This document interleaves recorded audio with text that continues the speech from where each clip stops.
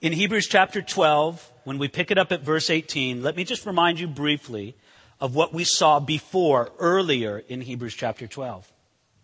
What we saw before was this idea of how the apostle writing to the Hebrews closed it there in the last few verses, 15, 16, 17, with this idea of holiness and how it's very important for us to be holy before the Lord. It's so important that he said that we should pursue peace with all men and holiness, without which no one will see the Lord. Now, the idea of holiness was illustrated by Esau. Actually, he was illustrating the opposite of holiness. Someone who didn't regard the things of God as something sacred and precious, but instead he traded away his birthright, which was something holy, and regarded it as something as profane. Now, it's very easy to misunderstand holiness, and it's very easy to misunderstand what will cultivate and build holiness in our lives. So I want you to keep that thought in mind as we understand now, beginning at verse 18 of Hebrews chapter 12. Ready? For you have not come to the mountain which that may be touched with fire, and that burned with fire, and to blackness and darkness and tempest, and the sound of a trumpet, and the voice of words, so that those who heard it begged that the word should not be spoken to them any more. For they could not endure what was commanded. And if so much as a beast touches the mountain, it shall be stoned or shot with an arrow. And so terrifying was the sight that Moses said, I am exceedingly afraid and trembling. In the midst of speaking about holiness, the writer of the Hebrews brings before our mind, he presents before us this image of Mount Sinai in the desert, when the children of Israel came to Mount Sinai after coming out of Egypt in their Exodus wanderings. This illustration or this picture is given to us in Exodus chapter 19, most specifically verses 10 through 25. And since the book previous to Hebrews that we went to together was Exodus, it wasn't all that many months ago that we were taking a look at that text together here on a Sunday morning. And what we saw was that when Israel, a nation numbering perhaps in the millions, came down to the foot of Mount Sinai, that it was an awesome experience. And when I mean awesome, I mean full of awe. First of all, God commanded that the mountain be fenced off and that there be no trespassing on pain of death. There was a fence around Mount Sinai separating the people from the presence of God up on the mountain. And then the people were commanded to wash their clothes and even to abstain from sexual relations one with another, just so that they could establish a pattern that there was something unique, there was something particularly holy going to happen up on that mountain. And then when God began to manifest his presence up on Mount Sinai, the biblical record tells us that there was thunder, that there was lightning, that there was smoke and fire upon the mountain. And all of this built in tension until they could hear the sound of a trumpet sounding. And friends, let me tell you, it was no man blowing a shofar or a ram's horn or a trumpet. I don't know if it was an angel. I don't know if it was the Lord himself. I don't know if God was just creating the sound of a trumpet in the air, which he was fully capable of doing. But that trumpet was no earthly trumpet. They heard a sound from heaven. And as that trumpet blast blew and sounded longer and longer, there was more smoke. It looked like a furnace and more earthquakes. And that trumpet sounded long until Moses spoke and God himself answered from heaven. And then God spoke the 10 commandments to Israel, speaking from heaven, and audibly multitudes and multitudes of people on earth heard it. Friends, that's an awesome experience, don't you think? Now, this is what I want you to understand. Look at the first few words of verse 18. For you have not come to the mountain that may be touched and that burned with fire. This is not the mountain we have come to. We haven't come to Mount Sinai. You see, notice this in verse 19. He said that those who heard it begged that the word should not be spoken to them anymore. You and I might think that to have this kind of experience, it would be the best day of my life. I couldn't believe it. There I was at the foot of Mount Sinai, and I saw the smoke, and I felt the earthquake, and I could smell the fire, and I heard the voice of God with my own ears. And you and I might think, oh, that would be the greatest day of my life. Well, if it was so great, how come the children of Israel begged that it would be stopped? If it was so great, check this out in verse 19, that even Moses was afraid. I'm sorry, verse 21, where it says, Moses said, I am exceedingly afraid and trembling. That's recorded from Deuteronomy chapter 9, verse 19. Now, friends, I could understand why some lowly Israelite might be terrified at Mount Sinai. But Moses, there's a man of God. There's a man who knew what it was to commune with God. And if even Moses himself was terrified, can you appreciate what a terrifying experience it must have been for the people of Israel to see God at Mount Sinai? Now, what does this have to do with holiness? All Israel had this amazing experience with God at Sinai, but was it effective in making them live holy lives before the Lord? No, emphatically no. It wasn't more than 30 or so days after this experience that they were dancing around a golden calf saying, this is the God that brought us up out of Egypt. Basically having a drunken orgy around an idol. Does that sound like holiness to you? No. Friends, there are many people who think that the way for you or I, but since the one I'm speaking and you're the one listening, I'll just say you, even though I mean it for myself too.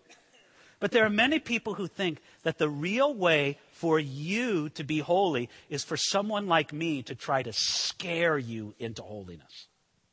If I scare you enough, if I scare you enough about the consequences, if I scare you enough about the immediate consequences or the ultimate consequences, if I can create enough fear in you by my presentation of a sermon or whatever, then that'll keep you holy. Can you understand that that doesn't work? You're not going to be scared into holiness, but you can be loved into holiness. Because the whole point there, look at it there in verse 18. You have not come to the mountain which has burned, or excuse me, that may be touched and that burned with fire. Look at the mountain that you have come to. Ready? This is the mountain that we do come to in Jesus Christ. And of course, he's speaking symbolically with pictures here. But look at this, verse 22. But you have come to Mount Zion and the city of the living God, the heavenly Jerusalem, to an innumerable company of angels, to the general assembly and the church of the firstborn who are registered in heaven, to God, the judge of all, and to the spirits of just men made perfect, to Jesus, the mediator of the new covenant, and to the blood of sprinkling that speaks better things than that of Abel. That's the mountain we come to in Jesus Christ. And here's the contrast before it. You can have Sinai or you can have Zion. Which mountain do you want to live your Christian life at? May I make a modest recommendation? Zion is way better. Live your Christian life with a Mount Zion mentality instead of a Mount Sinai mentality. I mean, look how superior it is. He says there in verse 22, you have come to Mount Zion. We're in a different place. Our relationship with God is not modeled after Israel's experience with God at Mount Sinai, where God pretty much scared them, but it didn't result in holiness. No, we come to God's other mountain. We come to Mount Zion, the name of the hill upon which Jerusalem sits. The law came by Mount Sinai. The finished work of Jesus Christ and all the grace and love that's attached to it, that comes to Mount Zion. Do you see the contrast between the two? And if you don't see the contrast between the two, the following verses 22 and following, explain the contrast in such vivid terms. I'm just going to sort of walk our way through verse 22, 23, and 24, and let's take a look at some of these contrasts. Ready? First of all, he says, you've come to the city of the living God. I want you to think about Mount Sinai just for a moment. Sinai in the desert. Was there any city there? No, it's out in the middle of the desert. There's no life. There's no prosperity. There's no entrepreneurial community. There's no all the things that in the best sense mark a good city. No, we have not come to a desolate desert. We have come, verse 22, to the city of the living God. Verse 22 also says, we've come to the heavenly Jerusalem. Sinai was associated with Egypt. That's where it is closer to geographically. No, but if you want an association with Jerusalem, it is the heavenly Jerusalem. That's the connection. Verse 22 also says that we've come to an innumerable company of angels. Both by specific declaration in Hebrews, but also by Hebrew tradition. We understand that the law was delivered to Moses on Mount Sinai by a few angels. And it's like this, yeah, Sinai has a few angels, big deal. What does Mount Zion have? An innumerable company of angels. Take that, Mount Sinai. We've got way more angels than you ever had. Verse 23, to the general assembly and church of the firstborn who are registered in heaven. See, I know that there were a lot of people gathered at the bottom of Mount Sinai when Israel came out of Egypt. I know that. There have been estimates as many as 3 million people. I don't know if it was exactly that many, but there's estimates that it could have been as many as 3 million Israelites came out of Egypt and were gathered together there at the base of Mount Sinai. And that's a lot of people, don't you think? But let me tell you, there's an even bigger crowd at Mount Zion. Because Mount Zion doesn't just include the Jewish people who came out of Egypt. Mount Zion includes this, well, look at the way he phrases it in verse 23, to the general assembly and the church of the firstborn who are registered in heaven. You have this great company of the redeemed, and you have God's church that he's working out in his special plan of the ages, and you have them all gathered together in this glorious group of all of God's redeemed people. And then verse 24 says that we also come to Jesus, the mediator of the new covenant. Now, Mount Sinai had a covenant, but it's the old covenant. Mount Sinai had a mediator, but it was Moses. But what do we have in Jesus? We have him bringing in a new covenant, and he's a much greater mediator. Mount Zion is better. And then finally he says there in verse 24, to the blood of sprinkling that speaks of better things than that of Abel. Now there's two ways that we can consider the blood of Abel on this point. One, it could be the blood of sacrifice that Abel brought. Do you remember Abel? Abel, the son of Adam and Eve, who brought a sacrifice to the Lord. And tragically, his brother Cain killed him. Abel's sacrifice was from the flock. It was a blood sacrifice. You could say this, that as far as the biblical record is concerned, Abel was the first one to bring a blood sacrifice to God. The first man to bring such a blood sacrifice.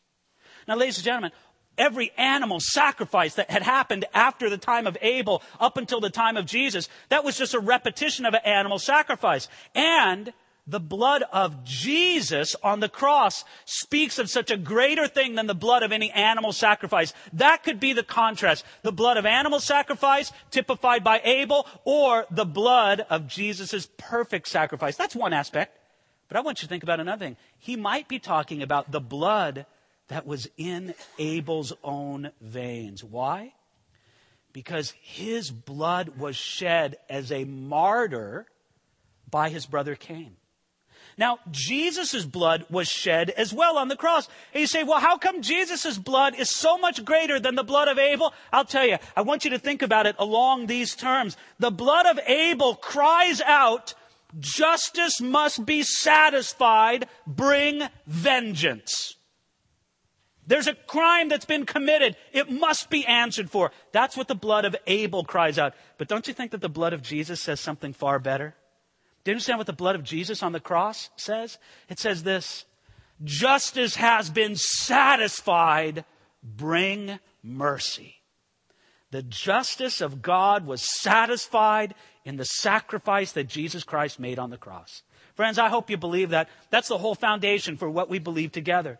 That Jesus, in who he was and what he did for us on the cross, did something that was so unique and so powerful that the justice of God, which is rightfully set against us when we're in disobedience and sinners against him, It was satisfied in Jesus. And therefore, for those who embrace Jesus Christ and have his sacrifice cover their lives, it is satisfied on their behalf. Now you can see why the blood of Jesus speaks so much more powerfully and eloquently and so much better than the blood of Abel. Where does this leave us? Again, go back to verse 22.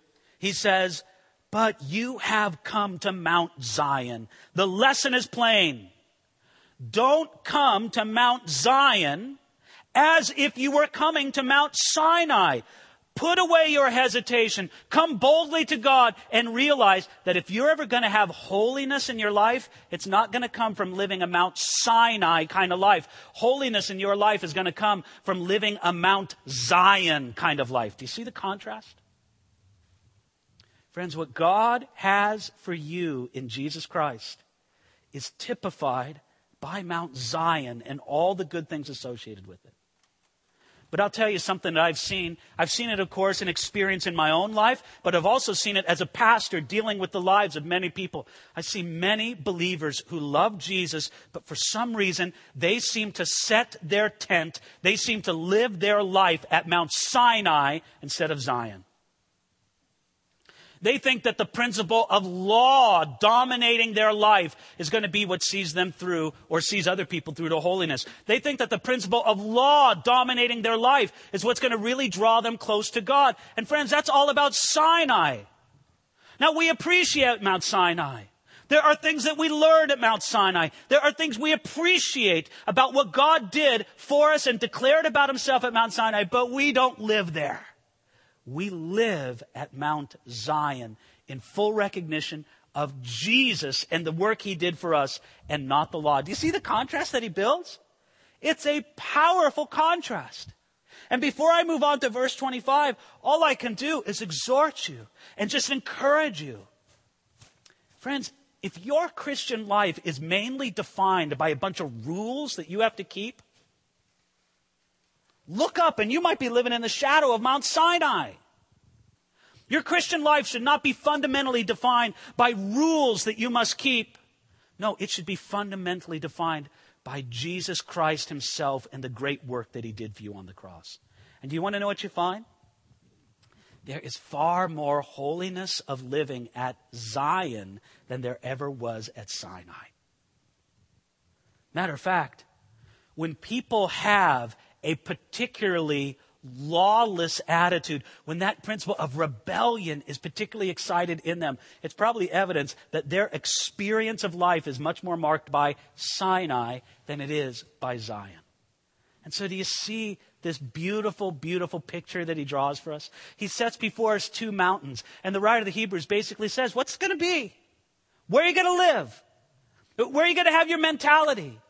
It makes all the difference in the world. Listen, if you are a follower of Jesus Christ, if you are, to use some biblical terminology, if you are born again by God's Spirit, then friends, you were born at Zion. You were not born at Sinai. There is no birth at Sinai. There's only the law coming down. But there's new birth at Zion. You were born at Zion. Now live your life at Zion instead of Sinai. Now, he gives us this picture very straightforwardly, but he speaks in just a straightforward way at verse 25. Take a look at this. See that you do not refuse him who speaks. For if they did not escape who refused him who spoke on earth, much more shall we not escape if we turn away from him who speaks from heaven, whose voice then shook the earth. But now he has promised, saying, yet once more I shake not only the earth, but also heaven. Now, friends, notice that phrase in verse 25. See that you do not refuse him who speaks. You see, just as we described in the previous verses, God holds the goodness and God holds the glory of Mount Zion right there before us. He holds before us the perfect and the finished work of Jesus Christ and the new covenant that's accomplished through him. If you refuse that new covenant, if you choose to return to Mount Sinai, don't pretend that there's not consequences. There are consequences. Look at verse 25. It says, they did not escape. There were consequences for rebelling at Moses' Mount Sinai. And there should be even greater consequences for resisting God's greater work at Mount Zion. Notice this, he draws a contrast here in verse 26, where he says, whose voice then shook the earth. We all get it, don't we? That when God spoke at Mount Sinai, he shook the earth with his voice. Now, fortunately, living here in California, everybody can relate to that. You know what it's like to live in an earthquake, don't you? Do you know what it's like to live in a scary earthquake? Because we know in California, there's kind of enjoyable earthquakes. You go, oh, look, feel that. Wow, and you just go, oh, that's curious. Wow, I wonder where that is. You think about the epicenter. It's almost a little entertaining kind of thing. You think, oh, look, the light fixture's swaying a little bit. Isn't that exciting? And this and that. And then there's the scary earthquake, isn't there? There's nothing fun about the scary earthquake. The scary earthquake is, or at least can be, terrifying. Now, we're all used to the idea that at Mount Sinai, I'll just read the verse to you again, whose voice then shook the earth. The earth shook at Mount Sinai. Well, is God done shaking then? No, look at it there as he continues on in verse 26. God says, yet once more I shake not only the earth, but also heaven. At Mount Sinai, God shook the earth with his voice. But the new covenant shakes things up even more. Not only on earth, but even to the heavens. When he says heaven there, he doesn't mean the heaven where God lives. He means heaven in the sense of the sky or the atmosphere. He's just talking about the whole universe. In other words, the new covenant, God promises not to stop the shaking, but to shake it even more. Now, do you understand that? Friends, it's easy. And I would say it's even dangerous to think along these lines, to think that God was severe, maybe even mean in the Old Testament. And somehow he became nice in the New Testament. Do you ever find that way of thinking? It's very common on people who don't know much about the Bible, but honestly, let's be very straightforward. It's common even within these walls for people to think that way. The mean, old, severe God in the Old Testament. And somehow, in the New Testament, you have Jesus, and he's patting children on the hair and skipping through fields full of daisies. That's Jesus. Now, friends, let me tell you what's wrong with that kind of thinking. There's many things wrong, but I'll tell you one of the reasons why it's so dangerous. It's so simplistic as to be deceiving, because there is more mercy in the Old Testament than most people ever imagine. If you look for it and just keep your eyes open for it, you will find more mercy in the Old Testament than most people ever think they'll see. And then there's the flip side. There is more severity, and might I even say judgment in the New Testament than most people immediately think. I know it's a serious thing. It's a serious thing for a preacher to stand before people and to talk about hell. There are many people who wish to avoid it. Oh no, you can't speak about hell to a modern audience. Come on, aren't we much more sophisticated than that? Don't we know so much better? Don't we just understand that some people have misery on this earth and it's just hell on earth? And this idea of hell being actually an eternal destination for some people, well, you can't talk to people about that. They'll just think you're scaring them. They'll just think you're manipulating. You can't talk about that. Friends, let me just give you the truth here. Jesus Christ spoke more about hell than anybody else in the Bible by a long shot. Jesus, the nice one. And let me say, he spoke about hell because he is love. He is nice. He spoke about hell because he desperately, desperately doesn't want people to go there. And he wants them to choose Zion and the work that Jesus himself did for them, to redeem them from the terrors of hell, to rescue them from that painful destination. And so we need to be real about this. There's much more mercy in the Old Testament than most people imagine, and there's more judgment in the New than many people recognize. But when everything is said and done, here's the question. God is going to shake things. And the only fair question is this: where are you standing when God shakes things? Isn't that the truth? You know it from your earthquake experience. How would you like to be standing right next to a tall brick wall that's unreinforced in an earthquake? You think, I would hate to be there. That wall is going to fall down on top of me. It's not the earthquake I'm so much worried about. It's where I'm standing. Instead, if you were standing in a safe, secure place, at that moment, the earthquake doesn't trouble you that much because you know you're okay. Friends, shaking will come to your life. It'll come to my life as well. Things shake. Jesus never promised you a life that doesn't shake. And right now, for some of you, you're feeling it in an intense way. Things are shaking all around you. You once thought that the career was very safe and secure, and now it's shaking. You once thought that those family relationships that drew so much strength to you, and you just had so much confidence in them, now they're shaking. The things that you knew in your social circle, the things you knew just in your health, the things you knew maybe just with the advancing years, there are things shaking in your life right now. And listen, God allows things to be shaken in our life so that's what is really founded upon Him will stand and everything else will fall away. Look, this is the thought he has in verse 27. He says, now this yet once more indicates the removal of those things that are being shaken as of things that are made. The things which cannot be shaken may remain. God will allow shaking to come into our life so that those things that are really founded on the rock, the things that are really secure upon Jesus, those things will stand. So do you see what you got to do? That career that you have, you better make sure that it's founded on Jesus Christ.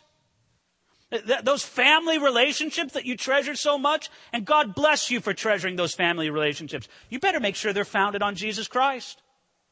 All those other things, the social things, the things to do with your body, your soul, your spirit, every aspect of your being, founded on Jesus Christ, it will be able to resist the shaking that will inevitably come.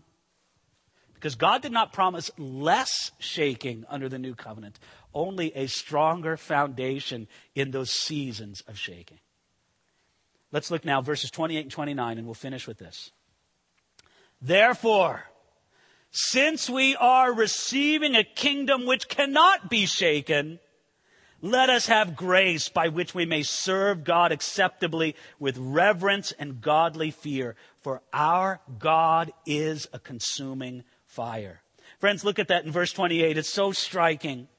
Yes, everything's going to be shaken, but we are receiving a kingdom which cannot be shaken. In contrast to all the instability of the world around us, the kingdom of Jesus cannot be shaken, and we are receiving that kingdom. Oh, we haven't received it in its totality. There will come the day when Jesus Christ rules and reigns over this earth in perfect glory, in perfect wisdom, in perfect administration. But there's a sense in which we are receiving it right now in the here and now. I like what one commentator named Griffith Thomas said about this. He said that the ancient grammar and phrasing indicates, quote, that we are constantly and perpetually receiving a kingdom that is incapable of being shaken. Oh, yes, it's in fulfillment one day in that beautiful millennial kingdom of Jesus Christ, and we look forward to that and believe it. Yet, nevertheless, right now, we have the promise of God's kingdom. We have the principle of God's kingdom. We see evidence of the power of God's kingdom. We have some of the provision of God's kingdom. And we see kingdom community all around us. No, we are not left without any pictures, any aspects, any delivery of some aspects of the kingdom right here, right now. And since we have it among us, at least in some measure, we realize that it cannot be shaken. And therefore, look at it there in verse 28. Let us have grace. Now, friends, the kingdom itself will never be shaken, so we must seize God's unmerited approval in Jesus, and it'll help us to serve God acceptably. This is what we want to do. We want to receive the grace of God that we may serve God acceptably. Now, little quiz, you don't have to respond vocally, just in your mind. Would grace be more associated with Sinai or with Zion? Everybody answered that correctly, didn't they? Grace is all about Zion. Law is all about Sinai. And what does he say? You've come to Zion. So take the grace of God, receive the grace of God, and then you will be able to serve God acceptably. You'll serve God knowing that He's given you aspects of His kingdom right now, and it'll be the work of God's grace in you. Now notice the way he closes out the chapter. For our God is a consuming fire. I've heard that verse quoted in a way that frightens people. You better watch out, mister. Our God's a consuming fire. And look, I suppose there's some truth to that. Don't some people need to be shaken up with that sometimes?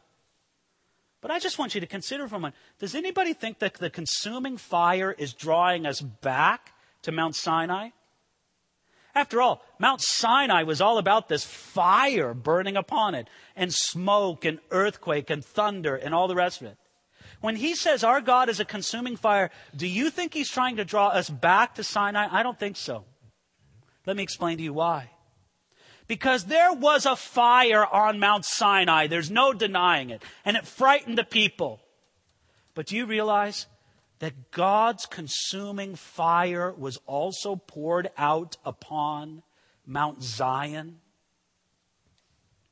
Because it was at Mount Zion, it was in Jerusalem, that the Son of God himself was nailed to the cross, and he received the consuming fire of God's judgment. And you could say that fire of God's judgment was in fact consumed in the sense of quenched in Jesus. He totally satisfied it. If I could put it this way, and I'm just using pictures, I'm just using images here, but I hope these images will be helpful for somebody here. Friends, you could say that the fire on Sinai still burns. It's not done burning. The law still burns. The law still says you fall short. You can't make it. It's law, law, law. That's the fire that still burns on Sinai. But come on over to Zion. Over on Mount Zion, do you see what there is? There's the fire of God that has been poured out upon his Son, and it has been quenched, and it has been satisfied. And so now we can come to God at Mount Zion knowing that the fire of God's judgment has been satisfied in the Son, Jesus Christ. I hope you've been persuaded. I hope you've been persuaded that it's time for you to take up your tent at Mount Sinai. It's time for you to ask yourself, why have I lived here so long? And to come back over to Zion and say, Lord, I want to live in the midst of your grace. I want to live in the midst of your promises. I want to live a Jesus-focused Christian life instead of a law-focused Christian life. Because you know what a law-focused Christian life is really all about? It's really a me focus. Am I obeying? Am I keeping the rules? Have I dotted my I's? Have I crossed my T's? It's a me focus. Sinai is marked by that. Zion says, Jesus, you are the focus, both now and forever. So friends, let's do this. My prayer is that everybody in this room would say, no, Lord, I want a Jesus-focused Christian life, not a me-focused Christian life. I'm going to live it at Zion and not Sinai. And for some of you, you've never been introduced to Jesus. Today's your day. Now's your moment. I'm going to pray for us all in response for this. Jesus, that's my prayer. Lord, I pray that you would do a work of great holiness and of great obedience in us as a congregation. I pray that there would not be among us profane and fornicators, as was described by Esau in the passage we looked at last week. But rather, Lord, I know that this path to holiness of life, it's not going to happen by having it scared into us at Mount Sinai. No, Lord, instead, we come to Zion. And I pray that you would persuade every heart to do so, every heart to say, Lord, I was born in Zion. This is where I want to live and focus my life on the King of Zion, Jesus Christ himself. Would you please do that, Lord? Do it amongst us. Father, I feel that my words fall so short of the glory of the truth that this passage reflects. Would you please do a work by your Spirit above and beyond and around the weakness of the words that I've spoken, that do a marvelous work in the lives of those who are your people and those who may become your people this morning. In Jesus' name, amen.